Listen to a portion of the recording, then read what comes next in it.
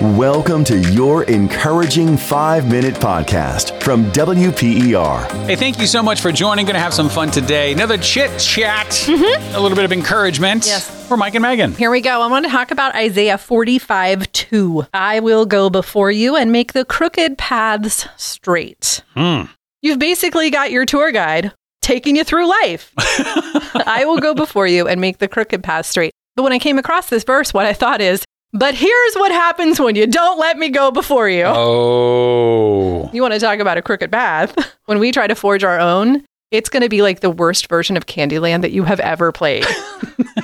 Gumdrops again. So many loops and restarts and totally getting off course. That's what happens when we try to do it ourselves. But if we take that simple step of letting God go before us, then those crooked paths, they start to straighten out. All of a sudden, we're talking chutes and ladders.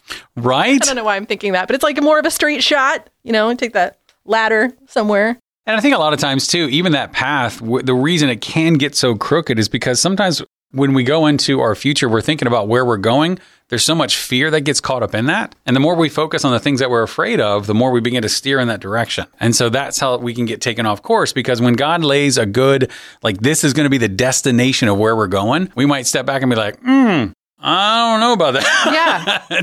And if I'm trying to form the direction that I'm trying to go in, when God has this incredible plan that even though I don't see every lane to get there, perhaps it's just the one step in front of me, that can be scary. God makes that path straight because he knows the entire way, every detail. And think about somebody leading you through like some deep, we're talking deep woods or like jungle. You've got somebody going before you with a machete. They're cutting down branches. They're knocking out leaves. They're making a way for you to get through in the most direct path to your destination. Without that person, without that guide in front of us, then we're taking every turn to avoid that tree, to avoid that brush, to avoid this, or you've got those things that are putting up an obstacle of the direction that you should be going, so you let it veer you off course. They're pulling you in another direction. That's what happens in our lives when we try to make our own paths and go our own way. Every single obstacle that pops up is gonna take us in a different course. But if we let God be that tour guide, if we let God take us through, we're going to get to the direct path to the destination that he has planned for us. So what happens though if you feel like you've run into those obstacles, but yet you still feel like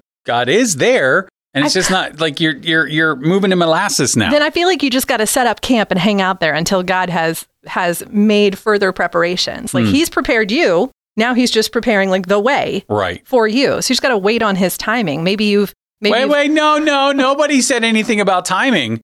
His timing. No, like I want to get to the destination now, today, this moment. That's us, but that's not how it works. Not how it works. What if you're, driving on the highway and you know exactly where you need to go, but then there's an accident somewhere and you're stuck.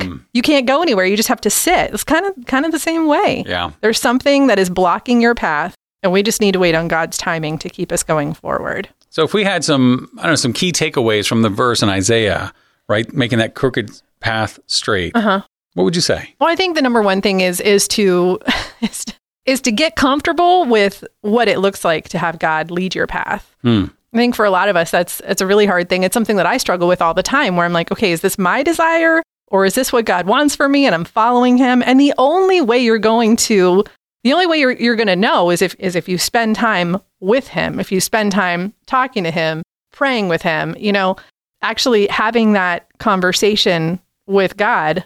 Otherwise, you're just, and for what shooting about things in the dark. What about the person who feels like they're off the path? That maybe they do that. They just feel like, is it possible to get off the path, God's path? We all get off the path. I would think, I don't know, maybe it sounds cliche, but to me, the one thing that comes back to mind is just pray for God to get you back on track, or even surround yourself with people who can help you get back on that path. Maybe it's prayer warriors or accountability partners who can help you get back on, off the path that you built for yourself and on the path that God's created for you. I guess that visual that comes to mind is when Paul talks about running the race. And when we're running that race, lots of times you have people on the sidelines that are cheering for you. Yes. But you're focusing on that finish line that's right there, and knowing that God is that's the cool thing. God's not like just, hey, I'm at the finish line, but God's there pushing you forward. God's there cheering you as well. Exactly. God's there handing you the water saying, okay, you can do this. Keep on going. And just know that you are on that path with God, and that God will lead you through.